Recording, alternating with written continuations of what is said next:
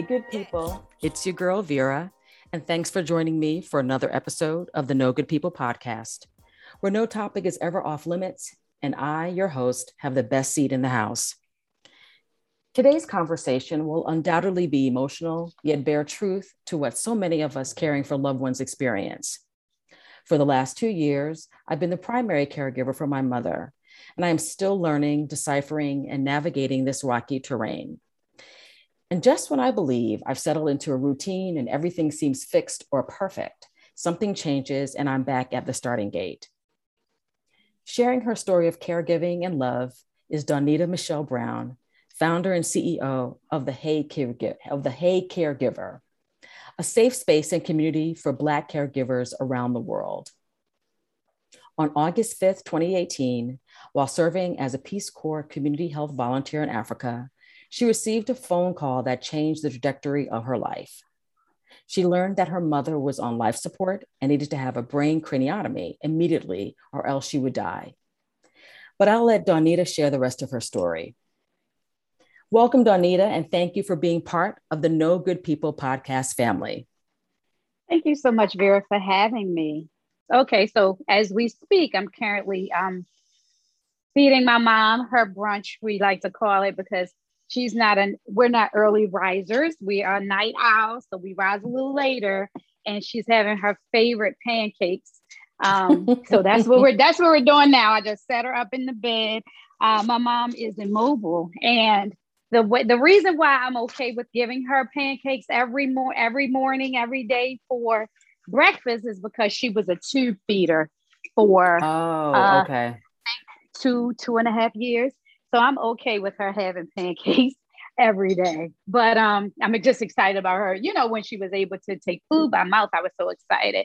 So as you mentioned, I was serving as a Peace Corps volunteer in Eswatini, Africa. And not only was I serving, it was like the best time of my life, to be quite honest. I was working as a training specialist with Centers for Medicare and Medicaid Services.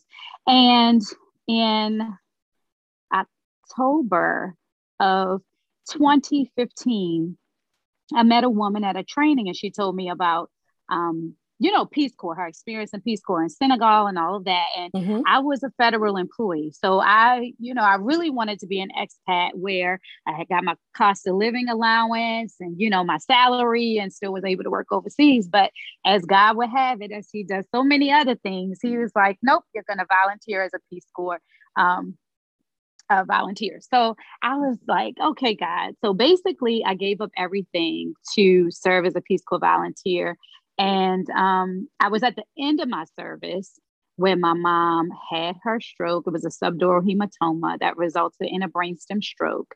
And I was closing out this amazing service that I had, to be quite honest. And I was planning what is called a close of service trip. So most volunteers take a close of service trip, and I was planning mine, and I was planning to go to Ghana, Senegal, Egypt, and do a healing yoga workshop before I came back to the States. So August 5th, as you mentioned, I received this call that my mom was on life support.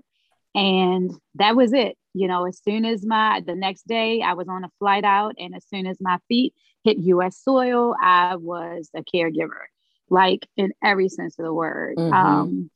She was at Johns Hopkins Bayview neurocritical care unit for 2 months. And it was really touch and go from August 2018 to October 2018. And, having conversations, for those of you out there who, know kind of like the healthcare system, you're assigned a social worker in the hospital. So having these conversations with a social worker about getting my mom back into the community, I did not know what that meant. And I'm like, what do you mean? And then talking about short-term care versus long-term care was like all these things that I was bombarded with. And by me returning, I still was adjusting to being back in the States. I had a tenant that was renting out my property, and so I didn't have a bed. It was just a lot of things that I had to do, as well as being a caregiver for my mom. So it was very overwhelming, to say the least. And At some points I felt like God was punishing me. What is really happening here? My mom was so with it. I mean, she was managing my home and her home and such. I mean, she was the aunt, like the favorite aunt, the funny aunt, just had so much life, always had a sense of humor, and always, I'm an only child. So, we always Okay. had a great relationship and all of that. And so to come back to see her in this state, and to be quite honest, Vera, I thought I was coming back to say my goodbyes to her, to be quite honest, because it was really, she was intubated when I returned, and, you know, had it over her eyes just a lot. And I just thought God was giving me an opportunity to say goodbye to her before, she transitioned. But here we are 3 years later, and she's eating pancakes. Like, but but it was a lot of, we had a lot of ebbs and flows, and she's been on in-home hospice, and she graduated from that, and we had a time where they told us she had 2 days because she had a crisis in January of 2019, pneumatosis of the liver and colitis and all these things. And they were like, oh, she's not going to make it. And, again, we're here. So the caregiving journey actually started, well, for her, it started once I hit the ground. And caregiving doesn't necessarily have to mean that you're physically caring. Like with my mom, she is immobile and bedbound. So I do everything for her. But I mean, some people really discount what they do for their parents as far as handling finances, even if they're in another home, as far as making sure that they're getting to their doctor's appointments, as far as making sure that they're taking their right medication, as all of these things. Absolutely. It's still caregiving. Yes. It's still caregiving. So not to discount what everybody's doing. Then also to always remember, and what I learned through the process is that I have to take care of myself. Because initially, when it first happened, I was selfless. Like everything was my mother. I felt like I couldn't do anything for myself. And to be quite honest, I burned out and I was gaining weight, because a lot of times we do things that are not, it's counterproductive. You shouldn't eat crazy and, have a whole bottle of wine, but a lot of times when you're going through it, for me, that was my coping strategy, right? Until I realized, like, wait, this is counterproductive. You're not helping the situation or yourself. So that's kind of like how, after this journey, how I got to Hey Caregiver. And let me back up. As a Black female, I didn't find a lot of resources or services that spoke directly to me. And there are some, if you go online, I was looking for support groups for daughters caring for their mothers, and I came across this support group called Daughterhood. And when I tell you that there was no one that looks like me, not even remotely close, I was like, you know what? Because I had already spoken to a lot of daughters that were caring for them. I said, you know what? We need to create a space, community. A community for us. And so I also, in addition to Hey Caregiver, created the Benti Circle support group for Black daughters caring for their mothers. And it's been going well. So, I mean, just again, how we spoke, earlier, that we can vent, that we can share, that we can be transparent and not judged by people when we're sharing our true caregiving stories, because it's not always good. It's not always positive. Sometimes it's, downright arduous and it's not easy. So, I think that it's, and as my mother is calling me now, I told her I was doing a podcast, but that it doesn't matter. It doesn't matter. It does not matter. It does not matter at all. So that's kind of like, how I got here and where I am now. And you okay, Mom? Making a mess. Okay, but yeah. So can you tell me more about your mother? Like, tell me, who she was while you were growing up, the things that you did together. I would love to hear about, the two of you prior to this? Because I think sometimes people only see what's in front of them and they think that's where life began. Mm-hmm. And there's a whole other life that occurred before this. So, Mm-hmm. share that. Tell me about that, please. Okay. So I was an only child. With my parents, I don't have any steps, halves, or anything. Like, I am the only child. And so my mom and dad, we lived in West Baltimore. So there are two sides of town with the city. There's West and there's East. And so my mother's family lived in East Baltimore. My father's family lived in West Baltimore. Well, my mother she actually wanted to be a teacher. She got pregnant with me when she was a junior at Coppin State University. And she didn't finish. She didn't finish school, but she still had that instinct. So she was very adamant about getting good grades and all of that. So she really prepared me as a young child. I did not attend preschool or anything like that. Never went to a babysitter. She stayed home with me until it was time for me to enter into kindergarten. And so the schools in West Baltimore, she was not, she didn't care for those. And so she said, I want you to go to school in East Baltimore. So she made sure that, I had the best education. Public schools then were really, actually, they were good, right? Baltimore City Public Schools. And I was in the gifted and talented program. She prepared me so much that in kindergarten, I was helping my teacher grade papers because I was like, I was just, way ahead of my classmates. So she was very encouraging and very supportive and very like drill sergeant when it came to school. Anything that I wanted to do, though, she was supportive of. And, as I matriculated through elementary, middle, and high, and actually in middle school, because I found my creative side, I started to do hair. And so I was like, Ma, I want to go to Mervo, which was a vocational school. And she said, for what? I said, cosmetology. She said, absolutely not. She said, your Aunt Carolyn. She did. She was like, your Aunt Carolyn did hair. And, she has rheumatoid arthritis. No, you can do hair. But you will go to one of these citywide schools, which was Western High School, which is the oldest girls' public school in the nation. Poly, which is their brother school, but it's co-ed now, is a technical school, so more STEM focused, and then City. And so she said, you'll pick one of those. You will not be going to Mervo. So I chose Western High School. And, if it were not for her, I don't know what I would be doing in terms of like my life at that time. But I feel like my dad.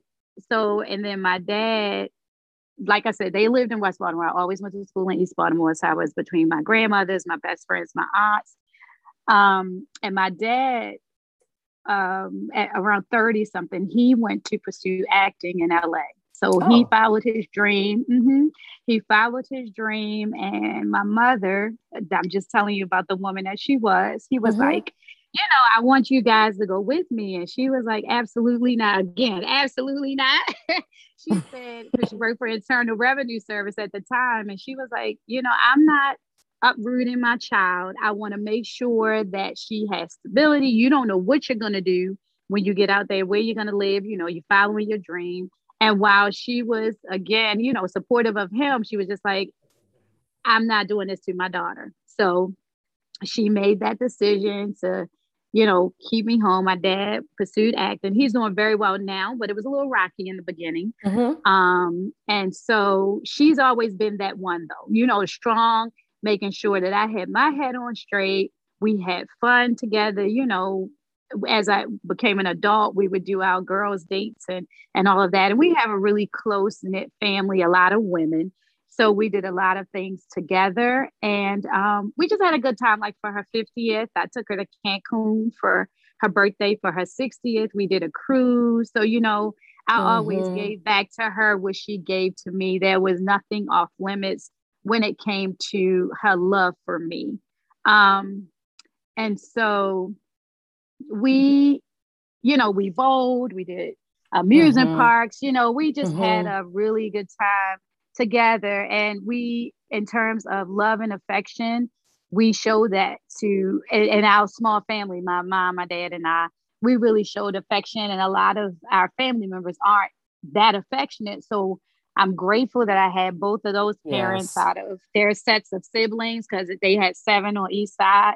And I feel like I got the best two out of, you know, Yeah. Yeah. I wouldn't trade them in. Like, even though I love my aunts, I wouldn't trade my mother in for anybody. And so she was, and now she's getting that back, bubbly, very friendly, lots of friends. Everybody love to cook, love to cook. Really help, really, she's a helper, a doer, all of those things. And so that's kind of like how she was and how we were Mm-hmm. together. And as I said, like with my dad, he went to pursue acting. And in 2014, he was diagnosed with multiple myeloma, which is a treatable, not a curable cancer. Mm-hmm. So I went to take care of him between 2014 and 2015. And so that was kind of, I would say, my initiation into caring that parent child dyad, where, you're caring for, but it's on a whole nother level now with my mom. Like, my dad was still able to make decisions and he was Got it. mobile, all of those Mm-hmm. kinds of Mm-hmm. things. So, yeah. And were So you that's ever a kind of like where we were. caregiver for him or Yes, solely? yes. I Okay. was his caregiver from 2014. I went for 4 months. I thought I was going to be there for like a couple of weeks. It ended up being 4 months. He was in the hospital for weeks at a time. And then men are different, like Mm-hmm. he told me he was sick. This is the way he told me he was sick. He said, oh yeah, I called him. I remember I was at work. I would never forget. I was the wellness coordinator at the time for CMS. And I was in the nurses unit because I was a project officer for our nursing unit and EAP and all that. So I was in a nursing unit and I called my dad and I said, hey, I call him Fa, short for father. I said, hey, Fa, what's going on? How you doing? He was like, fine. I said, oh, okay, what's up? He said, oh, I just got a doctor's appointment. I said, oh, for what? He said, oh, I got to get a blood transfusion. I'm like, a blood transfusion? Oh, what? It's not like I have to get blood drawn. He's like, I have to get a blood I'm like, a what? A blood transfusion for what? And he said, well, they were saying they want to check for like some myeloma. And I'm like, what? So I Google, and of course, when you Google, you see all of Yes, the you get worst things. Yeah, everything yes, right. exactly. You go down this rabbit hole. So I was just devastated. I said, look, I have to go home. So I went home for the rest of the day. And, he called me and I had to book a flight. I think I booked a flight like for that Friday or something like that. Went out there. And this was the first time in this was 2014. So my dad Mhm. had been there for 29 years. So in the first time in 29 years, he sent somebody to pick me up. That was the first time. He never picked me up from the airport. Mm. So I knew something was, Was up. up. Yeah. Yeah. So I get there. He's in his chair. I'm like, what's going on? And then that's when that all started. That weekend, it was just a lot. It was a lot to process. And again, I was in that space like, Lord, what is happening? I don't know what to do. I'm about to lose my dad. And then again, just seeing your parent in a vulnerable situation and just, the parents that raised you Right. strong and, Right. Right. they Right. seem Exactly. invincible, like, Right. invincible and immortal. Like, what is going on here? So Right. Because you that, automatically think like that's everybody else's parents, but not my parents. Like yep. this stuff doesn't happen to my parent because everything always Mm-hmm. works out, you know? Mm-hmm. And my father was a true fixer. Could drive you Mm-hmm. crazy, but he was a true fixer. And so when he became ill and it was very rapid, a very rapid decline, it was like, I don't understand why he's not fixing this. Do you know what I'm saying? Mm-hmm. Yep. So I can only imagine what that felt like when you exit the airport or you deplane and then somebody else is there to pick you up. Yeah, it was like you're sending who? Actually, she was a soror, older soror. She was very sweet, but it still was like, wait a minute, my dad can't pick me up.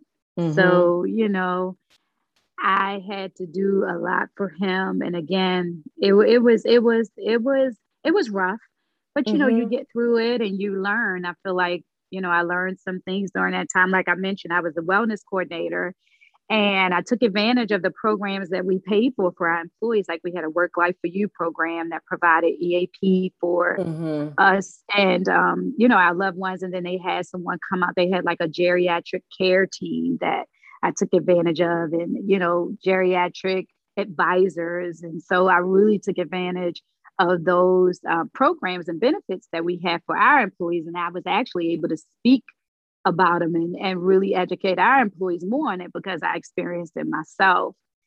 And but that's part of getting older. Mm-hmm. We care for our aging parents. We care for our aging parents. And so a lot of parents, a lot of people, and I think I know that I do, want to age in place and not be in a facility, which I've seen that other side too. It's just so hard for people to get adequate care in facilities because they're so short staffed, Mm-hmm. and they have a lot of patients, and then the bottom line is the money. So and it's just so unfortunate. So my goal with Hey Caregiver is to have a foundation arm where we're able to support family caregivers and their loved ones, who even may find themselves in facilities and don't have the capacity to advocate for themselves, where we have a whole advocacy team to make sure that they're getting the proper care that they deserve. And then also to offset some costs, kind of bridge the gap for those that are middle class that don't qualify for any programs. Mm-hmm. So, if you're low income, Medicaid will cover a lot. They even have programs set up in states where they pay for family caregivers to care for their loved ones. And Yes. then, Mm-hmm. of course, Mm-hmm. if you're rich, you write a check and everything is okay. But those in the middle, it's kind of like you're making huge sacrifices and spending your savings, and it's a little bit more challenging for us when it comes to getting care, like in-home care, extra services, resources, supplies. All of that is out of Mm-hmm. pocket. So I Mm-hmm. really want Mm-hmm. to help. Equipment, Medicare doesn't cover everything. Right. Right. So Right. I Right. want to have those things, a swap donation center to help, with equipment, because Medicare, they'll pay for a wheelchair or a walker. You Mm-hmm. can't have Mm-hmm. both. So Mm-hmm. it's Mm-hmm. not, if you're wheelchair bound, what rehab? What do you mean rehabilitation? What do you need with a walker if you have a wheelchair? Right. And so Mm-hmm. it's Mm-hmm. so unfortunate. So I've seen that. So I want to be able to help in Yes. that Yes. Yes. capacity Yes. longer term, because I'm a full-time caregiver now, so Mm-hmm. I'm doing more immediate things that I could really do. But I feel like in terms of actualizing that, I would need a whole team. Mm-hmm. And, Yeah. I think one of the things that I've learned in this process as a caregiver, right, and caring for my mother and for my father, is also changing some of the language or learning language and using language very differently. Um, for example, I too used to call any place where someone was long term I used to always call them either facilities or nursing homes. But then I came to Mm-hmm. learn that they are senior living communities, right? Or Mm-hmm. Mm-hmm. extended living communities, right? Or or assisted living or independent care or Mm-hmm. independent living.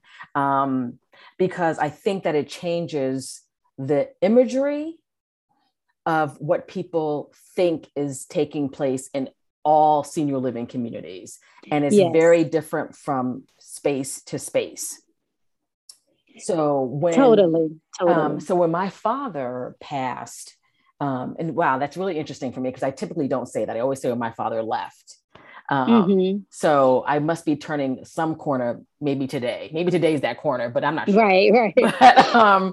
But Mm-hmm. so my mother lived with my sister for a few months, and then because of her travel schedule, and this is prior to COVID, we knew that my mother could not stay there. It was not going to be a sustainable situation, right? And so she moved Mm-hmm. to Connecticut with me. And I spent, and because the time frame was very short, I spent probably about like 2 months looking for a community for her, and learned quite a bit about different communities, what I thought could offer her like robust care. Um, just asking questions. And then recently I moved her to another community or a different community because I did not have all of the information to ask the right questions the first go round. And so she's at a different senior community that has independent, assisted, as well as memory care, and more robust services. I knew what to advocate for and what not to advocate. I knew when to push the envelope, or some things that were like, okay, this is just not something that they have, but can I supplement it elsewhere? So I say this to go back to, the language that we use, because I know a lot of people have said to me like, oh, I can never put my mother in a nursing home. Well, my mom's not in a nursing home. Right. And that's the difference. There's a big difference. There's a big difference, right? My mom is not in a location where she's with somebody else in her room, you know what I mean? She's confined to a bed. And, we just had people that came to visit her recently, and they were so shocked by what they saw. They're like, oh my gosh, this place is beautiful. Like, oh my gosh, I could live here. Oh my gosh, I didn't realize that they could do all this. And I think the more that you explore, and if you have the time to do it, or if you have the time to have these conversations as a family, the better off each person is, right? And I think the other thing that was really a saving grace, and I think my father was really smart in this, and my parents were really smart in this, was to have long-term care insurance. Because it has really made the difference in her care.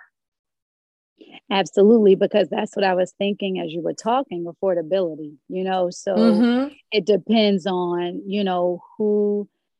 what you can afford. And like you say, having the time to research, ask the proper questions, interview, because, you need to interview them as well to make sure that they're going to be able to provide the care that your mother needs, your loved one needs.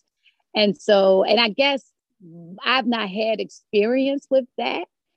So, to be able to share, like you say, you could help someone else who may find themselves in that situation. And I think that's what I'd love to do as well, is to create a collective of Black caregivers collective where we're able to share resources, information.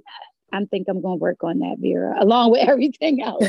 But, I think even if it's just virtual, just kind of like a platform where we're able to share information and share stories and those kinds of things, where we could share experiences, that's a positive experience of your mom being in that type of community. I've only had experience, again, with nursing homes, unfortunately.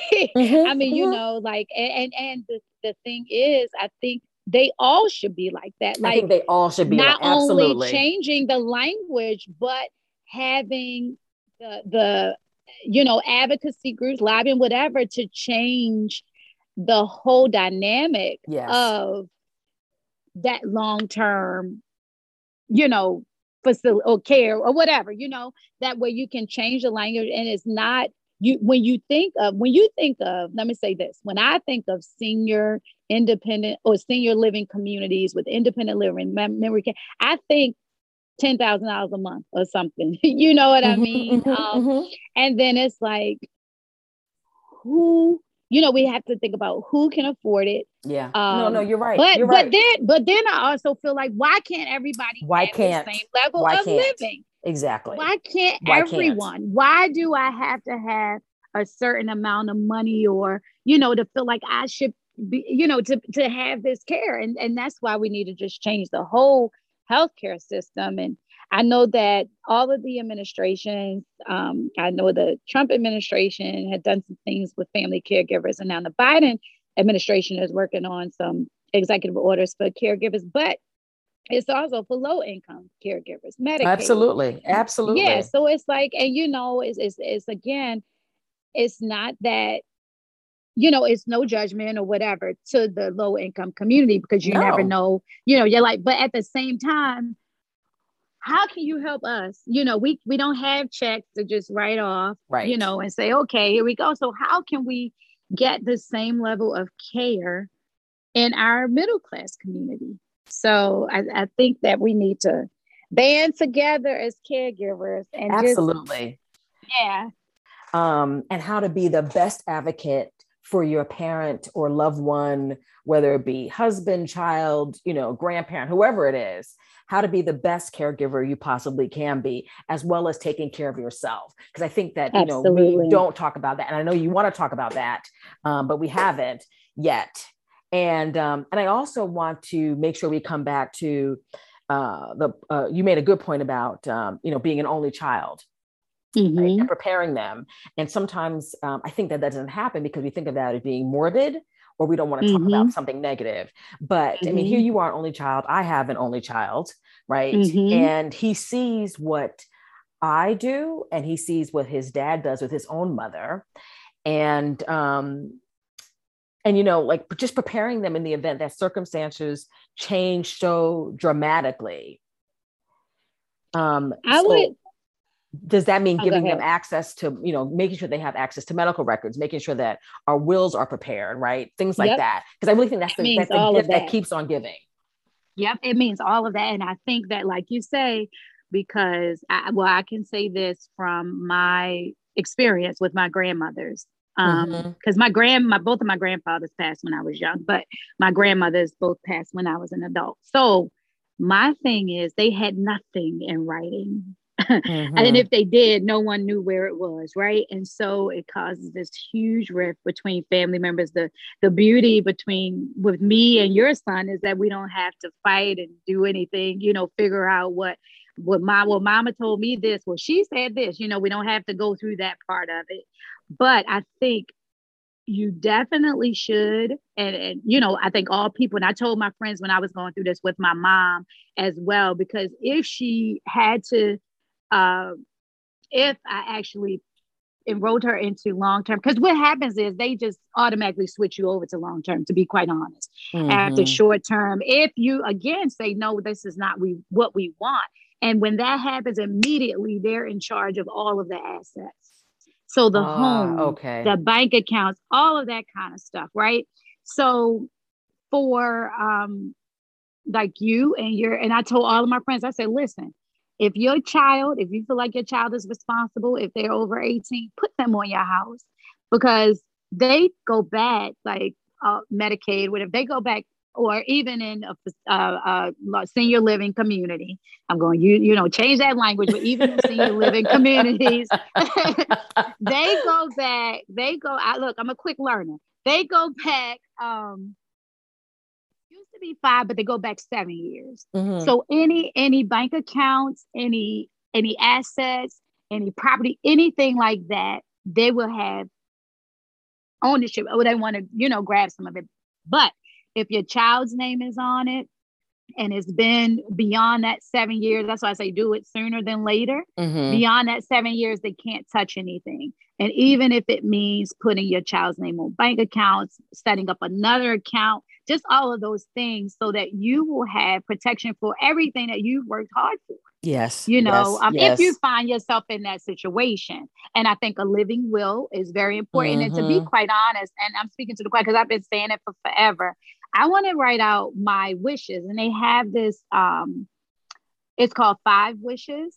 And basically it's your 5 wishes for your end of life, how you want to in the rest of your life. I mean, they even now have like end of life doulas to kind of help you with that process. Oh, wow. Because if you know how you want to live, then really say how you want to die. And these are conversations that I'm having with my parents now that we're on the other side.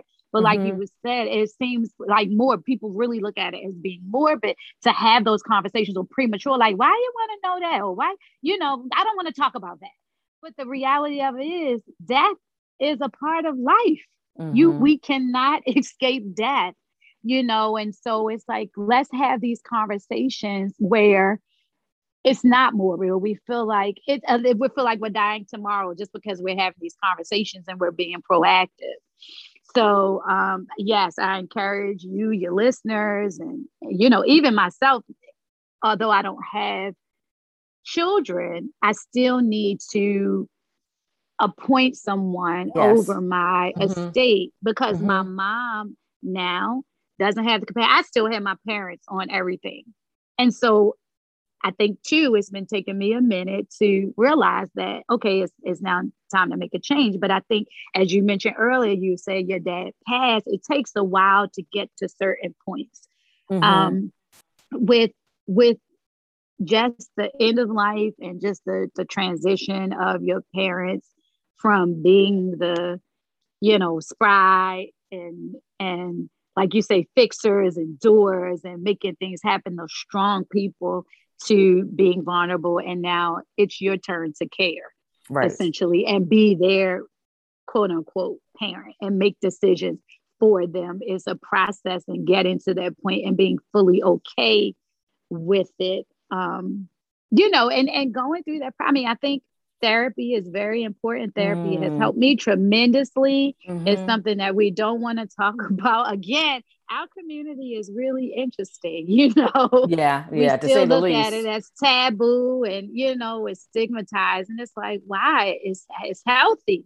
It is It's healthy. yeah, it's healthy. We don't, therapy is not always when something wrong. I say I go now, it's kind of like I'm maintaining, she's there when something's going on, something traumatic happens, but also she's there to help me maintain my sanity and celebrate my wins, and just, somebody that is not subjective, somebody that could Yes. really just Yes. listen, just listen. That's all I need is listen. I don't, so Right. And yeah. you did might have been a podcast not too long ago. I think it might have been last month that talked about, or that the topic was "Don't judge me." No, that wasn't me, but I love it. It was okay. So Mm-mm. it was about, being a caregiver and asking people not to be judgmental. Mm. Um, and it was interesting because I think that there is so much fear, right, around like going to therapy Mm-hmm. and the judgment behind that, right? Or like there, Mm-hmm. and I Mm-hmm. think that certainly as a Black community, we say, oh, well, I don't want people in my business, Yep. or they're not going to judge me. I want to keep this facade in place so that way I'm not exposed, right? I'm not vulnerable. Mm-hmm. But look, being a Mm-hmm. caregiver, you're vulnerable. You're vulnerable to Absolutely. a lot, right? But And I don't yeah, care who judges me at this point, right? Because it's my business. I right. got to do what I got to do. But to be quite honest, Vera, I think it's unlearning what we've been taught. That's, Yes, we've been yes, don't air your dirty laundry. What go, yes. what goes on in here stays in here. We've been raised like that. Like, no, we don't, we can fight in the house, but you better not fight in the street. Nobody Right. can see this. Nobody can see this. And I think that unlearning that behavior, breaking those generational curses, all of those Mm-hmm. things. And I'm grateful for like different, or is it Black therapy for girls, and a lot of Black Yes. therapists. And in fact, I've reached out to one of my friends who is an amazing therapist. And I reached out to her because my mentee, I call her my daughter, she's getting married, and I was looking for if she had any recommendations for a couples counselor. And she Mm-hmm. was like, everybody is booked. Like, she said everybody is so booked. Even my therapist, she's like, I cannot accept any new patients. So I'm glad that our community is really seeing the value in therapy, Mm-hmm. Mm-hmm. and knowing that it's not because you're crazy. Because essentially, that's what people would say. You're going to a psychiatrist. Back then we grew up thinking you only went to a psychiatrist or a psychologist or whatever if you were crazy. What people say, such and such had a nervous breakdown. I was talking to my father about it the other day. I said a nervous break, like we said nervous breakdown, when now we can say, you know what, I'm overwhelmed. I'm about to lose. When it's Yeah. coming on. And the self-care, like all of those things. And to your point, talking about taking care of ourselves, knowing that you have to keep yourself sane, knowing what you have to do for yourself in order to take care of your loved one. So Yeah, I feel like it's very important. And I feel like therapy is a part of it. Therapy is a part of that whole holistic. I feel like we have to be holistically healthy, mind, body, and spirit. You can't have one without the other. A Yes. lot of times our mental manifests itself. If we're going through mentally, it manifests itself physically. So, when you say this hurts, I keep having these headaches, so I'm having, GI issues. A lot of times it has to do with what's going on in your mind. So, Mm-hmm, mm-hmm. we have to look at it as that whole, like from a holistic approach. So can you talk a little bit more about taking care of yourself? And there was some terminology that you used, and I want you to be the first one to say Yes. Yes. it. So I was in the beginning of the year when really got the idea to that we needed a community and that I wanted to help fellow caregivers in November. And so I called a girlfriend and she told me about a small business boot camp that was offered through Operation Hope. It was free. And so I took advantage of that, started that in January, but I also started a certification program. I became a certified caregiving consultant, facilitator, and educator. Now I did both of these in tandem while caring for my mother, which was so crazy. So I was the one like, what was I thinking? What in the world was I thinking? I just hit a wall like, wait a minute now, so, but during my research, I learned like research shows that there are not enough culturally competent programs for caregivers of color. And specifically blacks, right? So Mm-hmm, mm-hmm. even with and Hispanics actually make up the largest population of caregivers, followed by blacks, and then, but it was like, okay, we need to have a space where we can talk and we already we identify like there are Right. communities, different communities, LGBT community, Mm-hmm, just mm-hmm, certain mm-hmm. communities like, okay, where we don't have to explain who we are first before we are able to share and support one another. And so Mm-hmm. that's when and then I'm doing research. So I learned that part and I said, okay, well, there's a space for us as Black people. And then secondly, I learned that, a lot of caregivers suffer. Oh, excuse me, one second, Vera. Yes, Ma. Yes. Okay, Ma. I'm on the podcast. What do you need? Okay, I'm sorry. You need to turn over? Okay. And then can I get back to it? Okay, I will. All right, sorry, dear. You're fine. But this is a part of the caregiver life. It's 24/7. It It's doesn't 24/7. That's right. stop. It does not stop. Okay, are you comfortable now, Ma? Huh? No. and then there's that. Why are you not comfortable? Okay, but I'll be back. Okay. So anyway, okay, I got her situated. I think for a little bit. You're good. So You're really good. um, anyway, I also learned that a lot of caregivers suffer just from a myriad of, depression. And then with the stress, then there's the high blood pressure, the diabetes, like all of these issues as a result of not caring for yourself while you're caring for your loved one. And so there was a terminology that I came across. It's called self-full. Mm-hmm. And basically, it was just talking about, and this was in general terms. So being self-full, being able to take care of yourself. So not being selfish, right? So when you're selfish, you're all about self and nobody else, no regard for anybody else. But when Mm-hmm. you're selfless, you're giving of yourself to everybody with no regard for self. So selfful is kind of like where you're able to do both. You care for yourself, that gives you the capacity to better care for others, and you're considering others in the process. So for Okay. me, in terms of caregiving, I just said, you know what? Selfful is that sweet spot between me caring for me and me caring for you. So it's this sweet spot. So I'm caring for me, but I still consider you. And then I'm caring for you, but I still consider me. So I'm selfful. So my moniker is the selfful caregiver because I want to teach people how to be or show people, really model for people how to be self-aware in the process. Because a lot of times, and I was that caregiver that lost myself completely. Like I felt like I couldn't do anything. I couldn't go anywhere. I Yep. was just, yeah, I felt like, oh no, I can't go. Oh no, I got to do this. And I'm like, oh no, I can't. And then I realized, well, wait, you have to figure out how you can do both. And then the same with my mom, just paying attention to her, see what she likes, and then finding those things that we like to do together. So then I am getting filled as well as she. So we like to watch game shows together. That's our place. We like um uh our deck, our back, being our back is beautiful. So we both like that. That's our aces. We do that together. We eat seafood, just different things that what can we do together so she knows that I'm there with her and I don't feel like I'm sacrificing or neglecting anything that I need or want to do.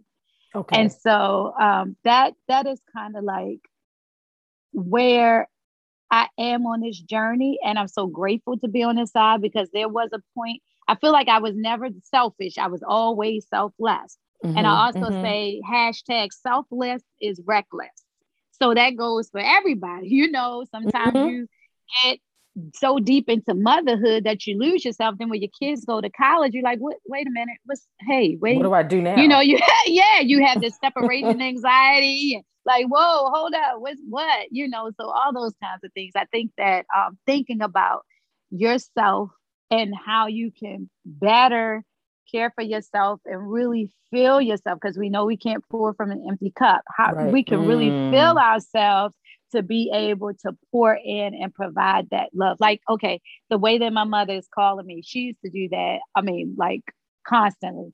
And I would lose it, like literally lose it, and sometimes snap and all of that. But I've learned to just be a little more patient with her. She has a traumatic brain injury, so I think about OC, But now there are some times I'll be like, look, lady, I'm ready to shake her.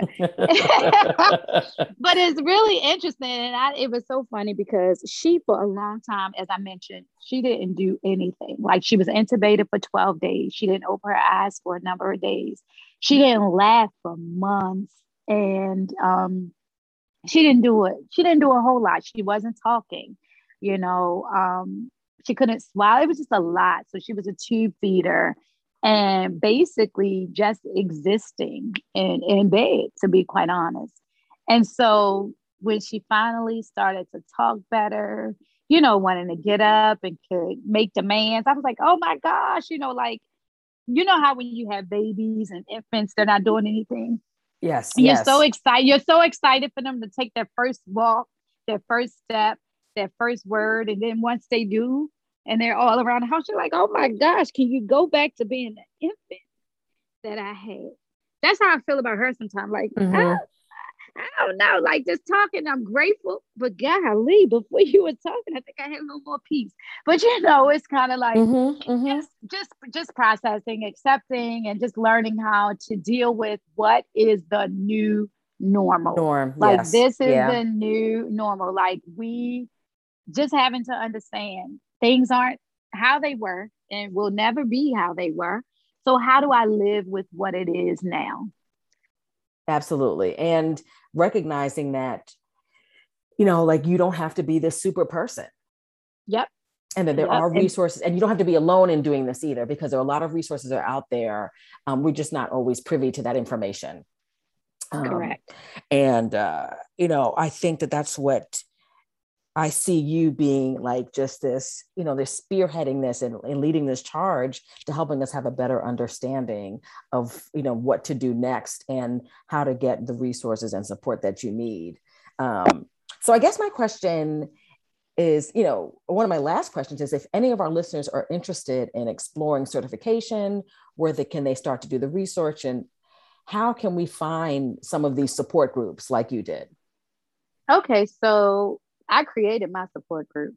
Sometimes when you can't find what you need, you create it. So I created the Binti Circle, and Binti means daughter in Swahili.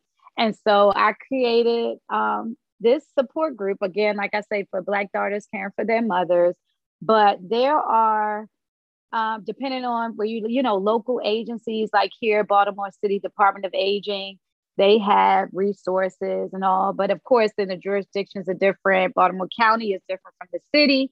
But I think just, reaching out to your local aging department.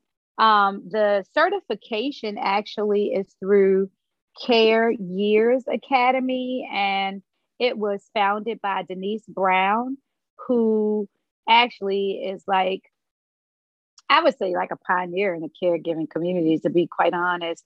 She developed the 6 stages of caregiving. She certified. She has different certifications. So there are some master classes and all. You don't even have to do a full training per se, like a certification.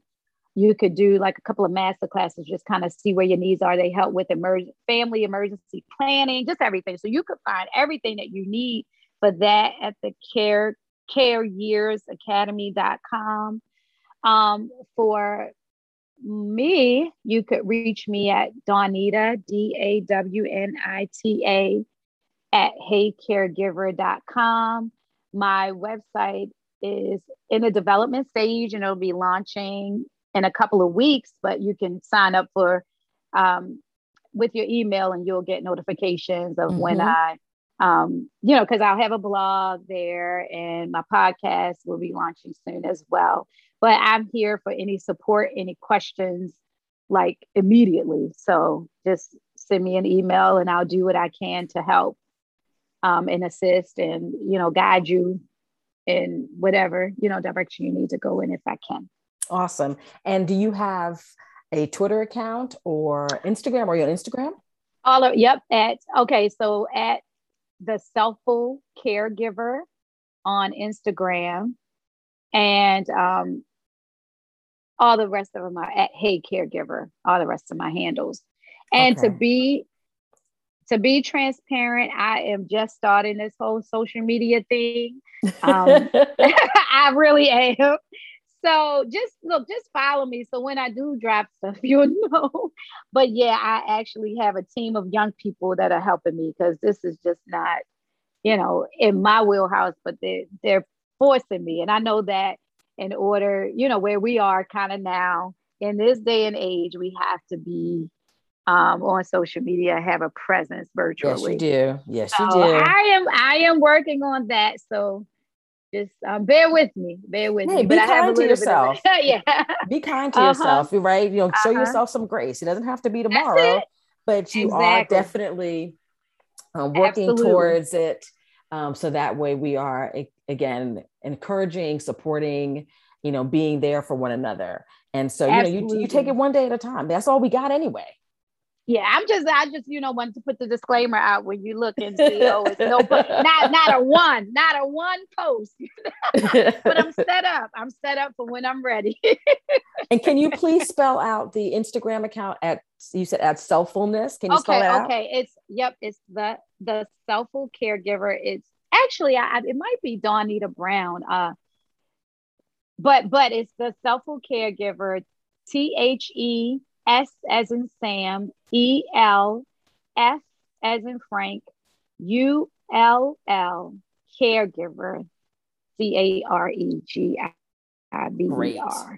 Great. I can't tell you how much I appreciate your honesty and willingness to share so much about your life. It really, really means a lot to me. And it's not only been useful, but it's certainly been very uplifting because your energy is awesome. And I think it also allows, thank you. And I think it also allows people to realize that, again, we are not alone on this journey. And there are many of us that look like each other that are on this journey.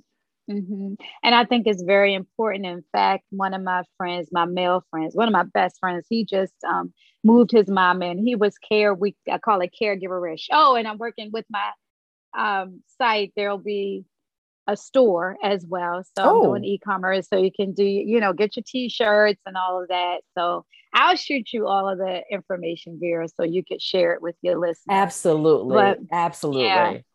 Because I he need a just moved his. t-shirt. Okay, awesome. Yep, I got you. I got Okay. you. Yep, I got you. Just real quick, just as the importance of community Please. and sharing. Chris moved his mom in last week, I believe, and so I got a call today. His mom had a stroke. She was living independently. Now she's with him. I got a call today from a friend of a friend who's going through the same exact thing with his mom.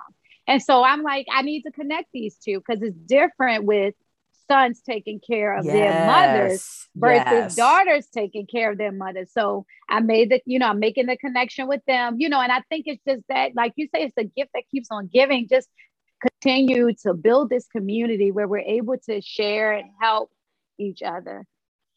Yeah, and realize that it's, there's a And lot we're of not love in the alone. community, right? We're not alone, but Oh, there's a lot yeah. of love in this community too.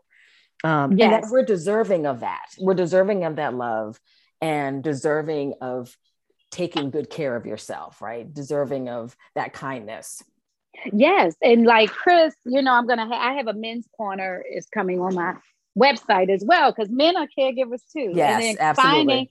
the caregivers that I know, I would say 4 out of 6 of them are caring for their mothers, and he made a very interesting comment today. He said, a boy wiping his mother's butt never gets old, so it's like, you don't think about what it is. And I'm just like, oh, yeah, you're right. I said, you know what? I need that to be a blog. So I'm going to have guest bloggers on my website so you can share your stories and, really, really, really, truly create this community. Well, I hope you can come back and, take us on a part 2 of your journey, because I think that this conversation is one that just never ends.